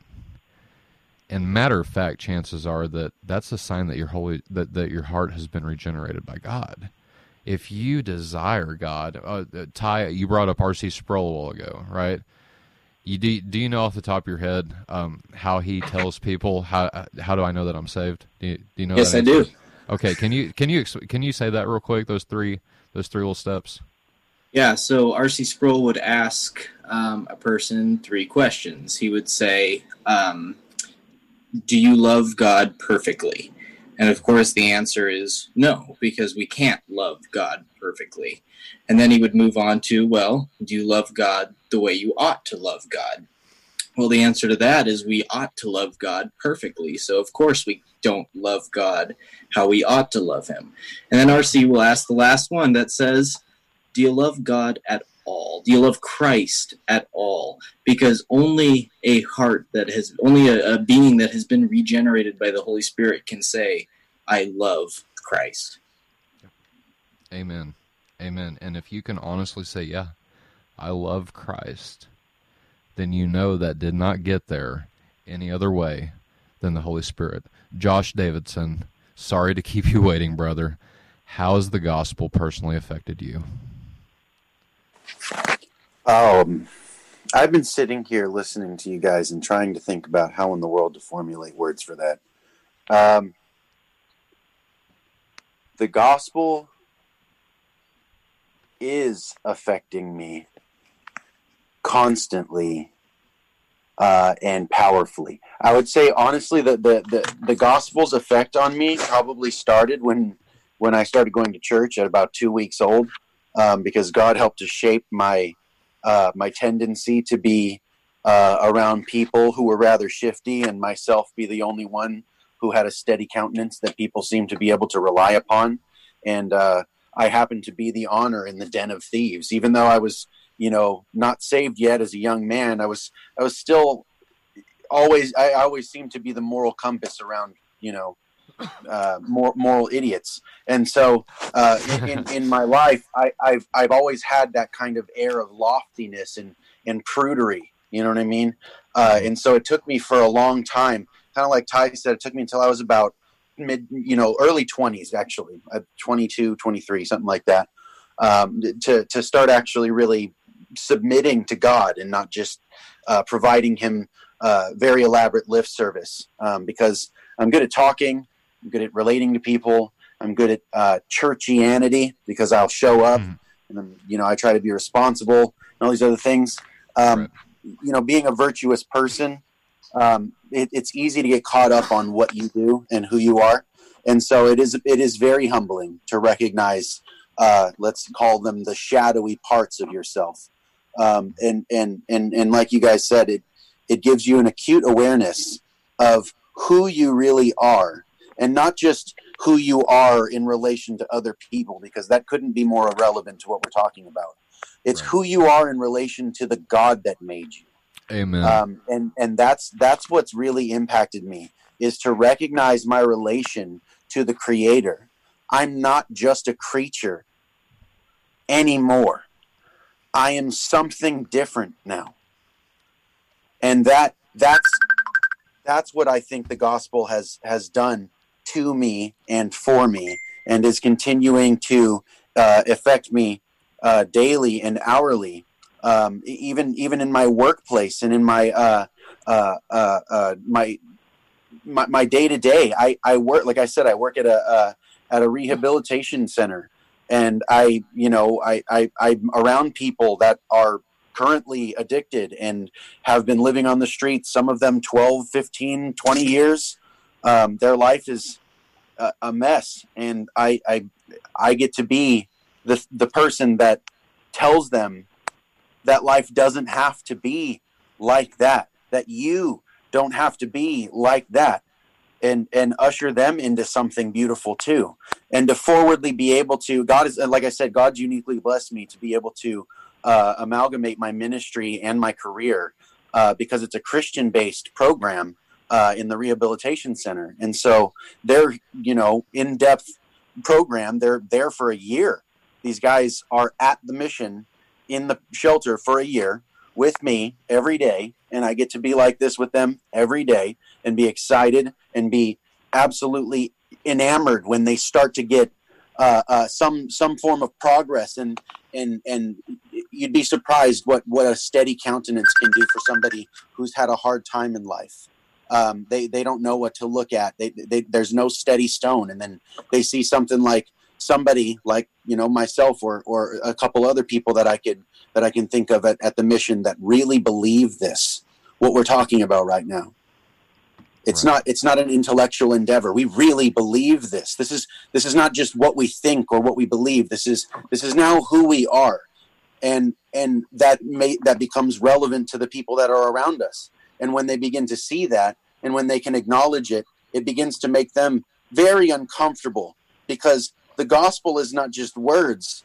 It's also like we've all been saying, the transformative power of its impact on the people that hear it and respond appropriately to it. with allegiance and trust toward the Christ who decided of his own accord to leave his heaven and come to our earth and endure what it's unspeakable what's happened.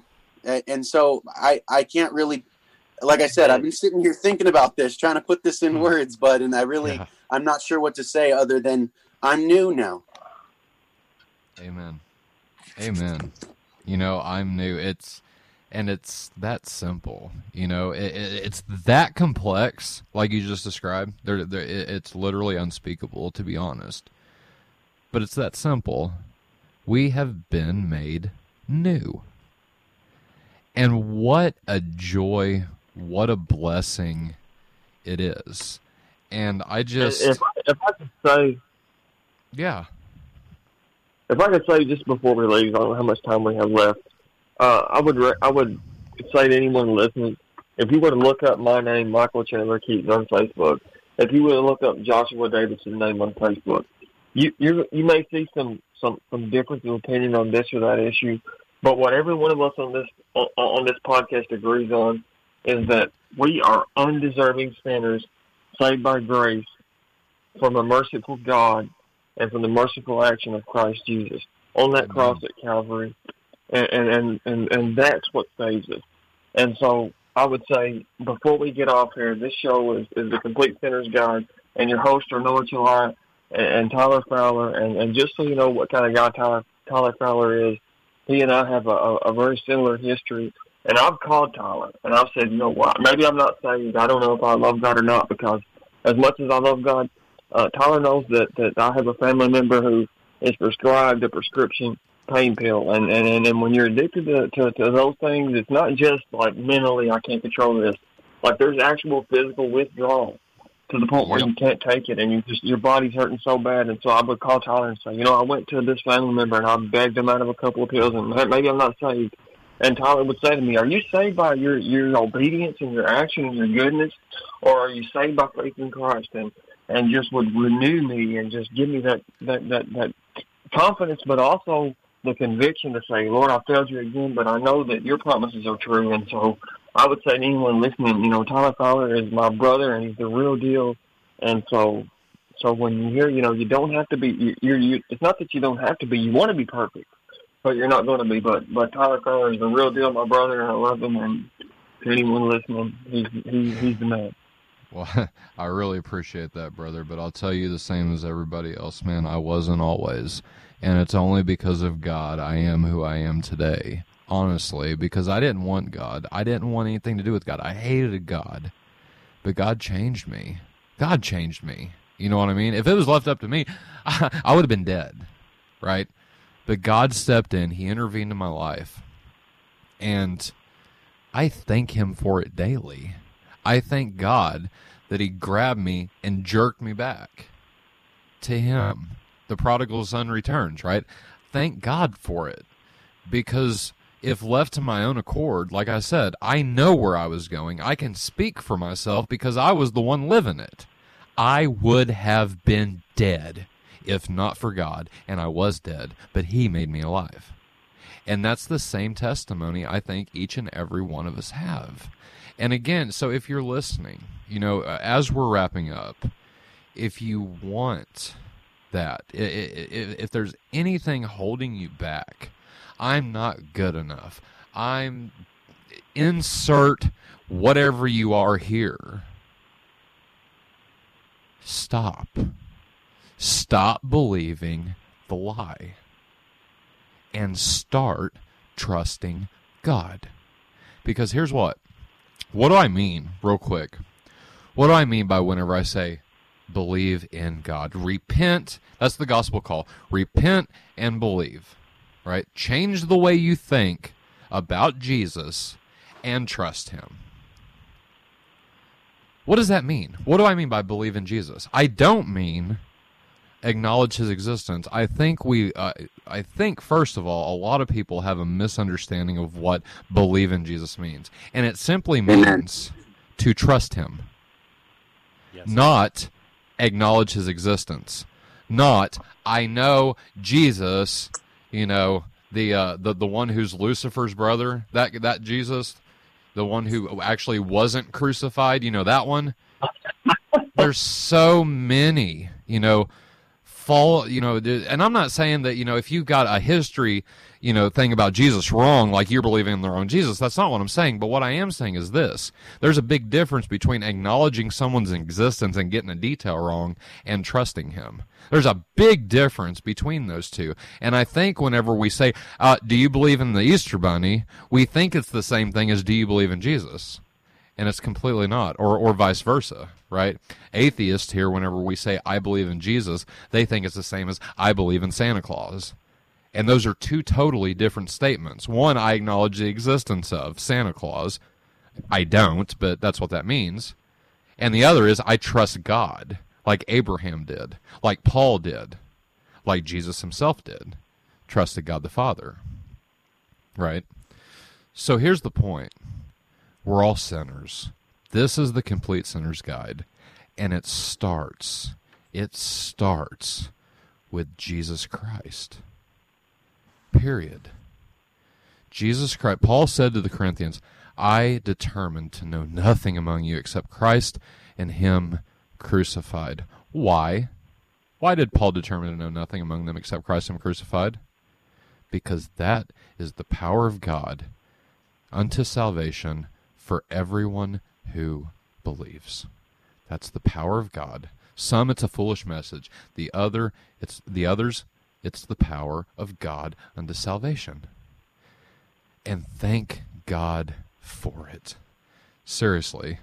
Guys, in the last couple minutes, anything else anyone wants to say? Let's go around the table one more time. And if there's anything else, a couple minutes, go for it. Let's start with Josh Davidson. Go ahead, buddy. I just wanted to kind of, piggyback off of something you said a minute ago about the core thing to understand is our connection to God is something that we did our actions and our resource didn't build our tether to God, and it doesn't keep our tether to God. God keeps our tether to God, and our responsibility is to respond to God's active work with a trusting allegiance toward God because of what he has done, what he is doing, and what he will do, because a faithful God remains faithful. You said earlier that he cannot lie. If you cannot trust someone who cannot lie, it is because you feel like you cannot trust someone. It is not because that person is untrustworthy. God is worthy of our trust. We Amen. owe him our trust. And so we should not only, like you said, acknowledge that he exists. Yes and amen. But so do the demons. Yep. But the demons do not actively put their trusting allegiance in him. Don't be like Satan. Amen. Ty, closing remarks? Yeah, I just wanted to, I would just like to encourage people who are Christians and, might need that encouragement. We talked a little bit about the election tonight and the state of the world, and I think that calls for some anxiety. And those who might be not quite there yet, but I just wanted to read this from Romans 8. It says, "What then shall we say to these things? If God is for us, who can be against us? He who did not spare his own son, but gave him up for us all, how will he not also with him graciously give us all things? Who shall bring any charge against God's elect? It is God who justifies. Who is to condemn? Christ Jesus is the one who died. More than that, who was raised, who is at the right hand of God, who indeed is interceding for us." And I just want that to be an encouragement right there. Amen. And then finally, he ends with, "Who shall separate us from the love of Christ? Shall tribulation or distress or persecution or famine or nakedness or danger or sword? Nothing can separate us." Amen. And what a hope. What a hope we have, man. Joshua Sherman, closing remarks. Oh, man. I'm thinking about Christianity and politics, and thinking about the moment when religious leaders came to Jesus trying to trap him, trying to show that he was perhaps disloyal, inciting against Rome, as they kind of expected their Messiah to be. And they ask him, what should we be doing? Should we be paying taxes to Caesar, right? So they ask, should we be paying taxes? And Jesus says, bring me a coin. And he shows them that coin, and he says, whose image is on that coin, right? It's Caesar's. Surrender unto Caesar's what is Caesar's. The flip side of that we forget about sometimes is he says, render unto God's what is God's, right? Who bears God's image? We do. Right? Everyone. Yep. Render unto God what is God's. He created you in his image. Render yourself unto God. And so, I just think about that in terms of what you were talking about with faith and what we talk about with politics, that, wherever we land in the political spectrum, our ultimate allegiance is to God. Our ultimate citizenship is in the kingdom of heaven. And we are called to be imagers of God. We are called to be people that bear his name. We are called to be ambassadors for him in this world amongst kingdoms that are of this world, that don't understand a kingdom that's not of this world. They don't understand that God can break into a broken world and bring restoration and bring love and bring light. And he does that through the gospel of Jesus Christ. So just, kind of encouraging us as we look at politics, man, it's important, but the most important politics is recognizing that Caesar is not Lord. Jesus is. Amen. Jesus said, all authority has been given to me in heaven and on earth. And thank God for it.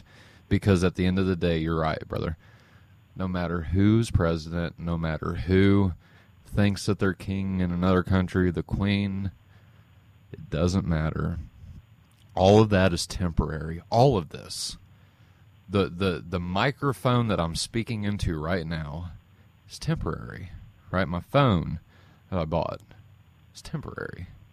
All of this is temporary. Yet God is eternal, and he's making all things new. Michael, closing remarks, brother. Yeah, I would just say that, it's been a pleasure to be on here with you brothers. And, I don't know all the guys. I know you, and I know enough of Joshua Davidson to know how sincere he is in his love of the Lord. And I think that the message that has been, that's really been put out here tonight has been pretty good. And that is that none of us are claiming to be perfect. None of us are claiming to have all the answers. None of us are claiming that we're not living in scary times.